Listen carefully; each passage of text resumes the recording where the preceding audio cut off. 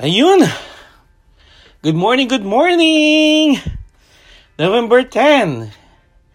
Ang bilis ng panahon. It's Sunday here in Winnipeg, Manitoba. At malamig na ang panahon. Winter season na. Ang bilis. Ako. Ngayong umaga, pag-uusapan natin dito is sa negosyo at magandang buhay ay ang buhay driver. Yes, mga kanegosyo, mga kaibigan, buhay driver. Akmang-akma po ito sa ating panahon ngayon dito sa Winnipeg dahil marami pong driver na masyadong mabilis magpatakbo, mabagal magpatakbo, at may mga driver na parating nagmamadaling magpatakbo. Aldous, ano ba yan na pinag-uusapan mo ang ating topic ngayon, no? Buhay driver, mabilis, mabagal, o nagmamadali. Sa ating pagnenegosyo, may mga tao na driver na impatient, walang pasensya. Meron namang mga driver na maraming pasensya, no? Yung mga walang pasensya is ito yung mga taong na parati nagmamadali, no? Fast pace ang kailangan nila, no? Yung walang pasensya, ito yung kabaliktaran. Napakabagal. They can wait all day, no? Sa pagnenegosyo, sa paggawa ng decision, and everything. Sa buhay-buhay natin sa pagnenegosyo, may 4 na personality traits tayong tinitignan bilang impatient or masyadong maraming pasensya. At ika-categorize ko ngayong umaga. No? Number 1, ito yung mga taong director. Number 2, socializer. Number 3, thinker. And number 4, supporter. No? Sa tagal natin nagnenegosyo, na kasalamuha ko, na experience, itong 4 na personality traits, no? Or types, no? Si director, yung director, na negosyante, ito yung mga tipong mga taong bottom line approach, no? Gusto lang nila yung numbers nila. Paano sila kikita, no? Ano ba yung ROI, no? Ano ba yung cash flow, no? Ito yung mga goal-oriented, risk-taker, no? Yan yung mga tipong 4 na negosyante. Una sa mga negosyante. Si director, kaibigan, walang pasensya. Kasi gusto niya palagi nagmamadali. Yung pangalawang type of personality na negosyante, ito yung socializer, ang tawag. Siya yung relationship-oriented, no? Na negosyante, outgoing, enthusiastic. Mapapansin mo sa mga pagsalo-salo kung sino ang socializer na negosyante. He loves to talk about his achievement, his numbers, no? Yung attention palagi nasa kanya, no? Si socializer have a very short attention detail, no? Walang pasensya. Yung ating pangatlo, ang tawag naman dito is the thinker, no? Ito yung mga tipong mga negosyante na detailed-oriented, logical, maraming pasensya, no? They want to follow rules and regulations before making a decision. Lahat ng kanilang decision are based on facts and they're very cautious, no? Yung pang-apat, yung panghuli, no? Ito yung mga supporter na negosyante. They're task-oriented, very cautious rin, at maraming mapasensya. Ito yung mga tipong cool lang. No? Diyan lang. Steady ka lang dyan. Mga tipong ganon. Mga skilled, mga yan, very supportive sila. And they resist change. Ayan. Yung panglima, ito yung type X, no? It is a combination of two or more personality, either or. The director, which is a cool-oriented, or a thinker, no? Detail-oriented, or a combination of socializer, which is a relationship builder, or a supporter. No, or either of the four. Kaibigan, saan ka? No? Saan ka nakakategorize? Director, socializer, thinker, or supporter. Or impatient, or maraming pasensya. Ngayon kaibigan, sa pagnenegosyo, no, kailangan natin both, no? May pasensya tayo, at the same time, maganda rin yung walang pasensya, no? Kasi it's always may advantages, may disadvantages. Ngayon dito sa Canada, parati natin narinig yung salitang financial freedom. No? Palagi yan, financial freedom. May bagong word na lumabas ngayon sa business world. Ang tawag dyan, leverage freedom. No? Yung mga tipong palaging words na ginagamit ng mga networker. Leverage. Pero paano tayo magkakaroon ng leverage freedom or financial freedom kung wala tayong healthy mind? No? Tamang pag-iisip as a negosyante.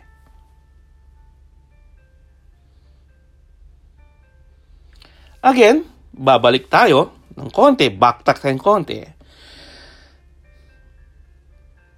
Noong umalis tayo sa Philippines, no, to migrate here to Canada, sana po, naiwan na rin po natin yung ating bad philosophy, yung ating limited thinking, yung ating limited ideas. Because the moment we touch down Winnipeg or Canada as our new home and battleground, we should have a new attitude, a new mind. Bakit battleground ang tawag ko, no? Sa bagong bahay, sa bago nating teritoryo. Kasi hindi pa natin alam, hindi pa natin kabisado, no? Ang ating dadaanan.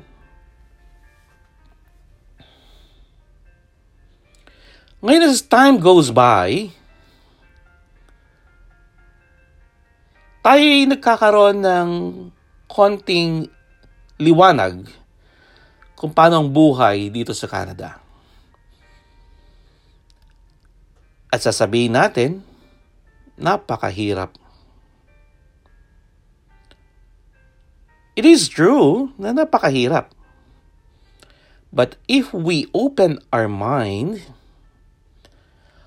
our philosophy sa negosyo at opportunity,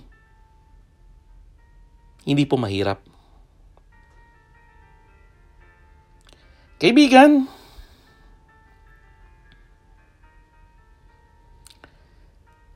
Sa pagnenegosyo dito sa Canada is kailangan ng maraming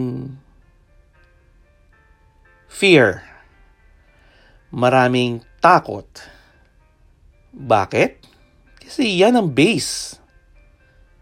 Takot.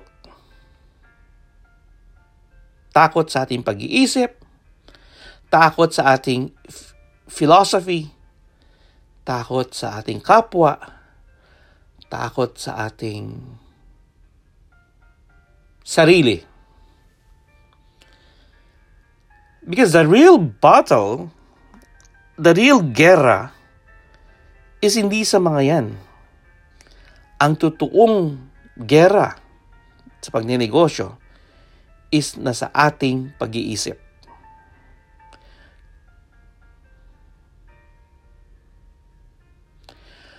Right now, kaibigan, dapat parati nating isipin that we are champions of our lives. Aldous palagi, paano ko na maiisipin na champion ako? Failure ako parati. Parati akong pumapasok ng isang networking event, parati akong pumapasok sa isang negosyo, parang hindi akma. Ba't mo sinasabing champion? Yes, it is. Pagiging champion, kaibigan, is you have to experience pain. You have to experience failure, no? Because failure and pain creates success. Whether or not, isa kang director, isa kang socializer, isa kang thinker, or isa kang supporter. Mabilis man, mabagal, o ikaw ay nagmamadali. So habang tayo'y naghahanap ng ating akmang negosyo, with a new attitude, with a new mind, dito sa ating battleground, we, as a negosyante, should think different, should feel different, and talk different. We should have a specific value, a specific purpose, and a specific significance, no, sa ating buhay-buhay. Because we are all unique, kaibigan. May kanya-kanya tayong special skills.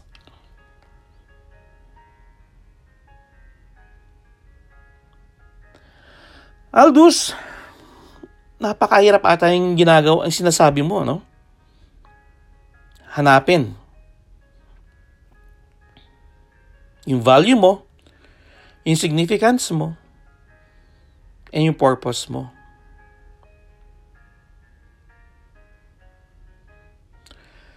Kaibigan, in every business, you need an investment.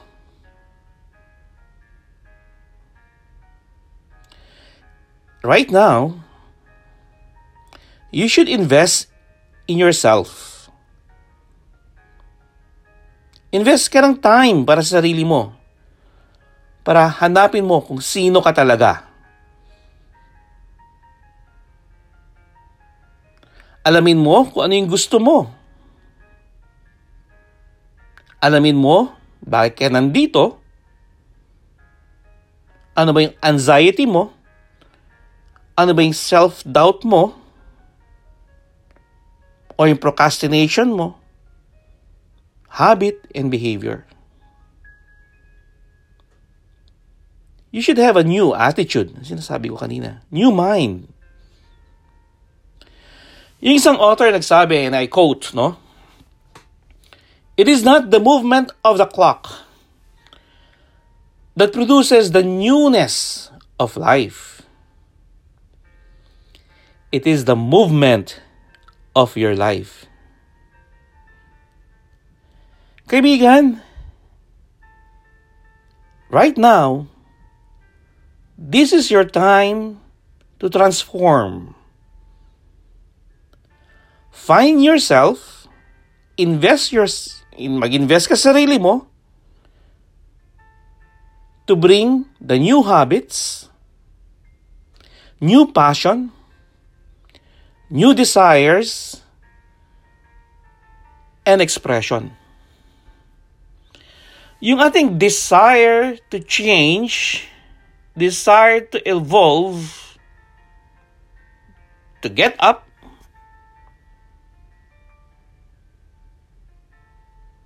is very important.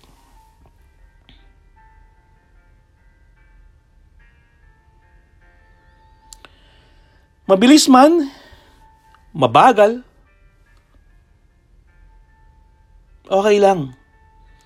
Ang importante, nag-invest ka sa sarili mo, inalam mo kung sino ka, ano ba yung next chapter ko sa buhay ko,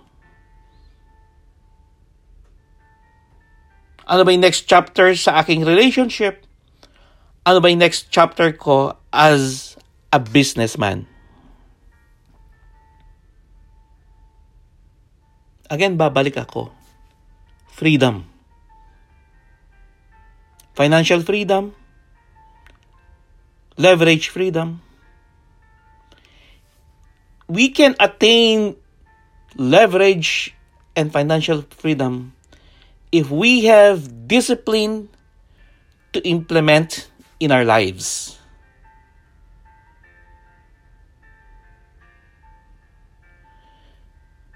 You are a biggest differential, kaibigan, sa ating sarili. You're the biggest differential in your battleground. Sa sarili mong gera. Sa sarili mong plight. No?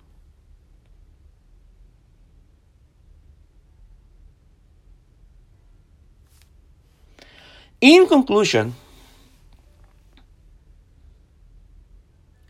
tanungin kita, kaibigan. What is the next chapter of your life?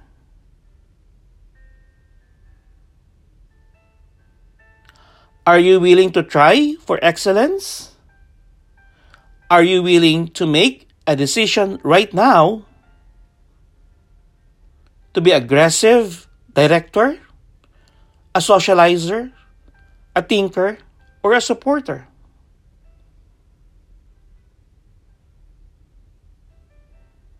Kaibigan, ikaw ang sariling gumagawa ng sarili mong gera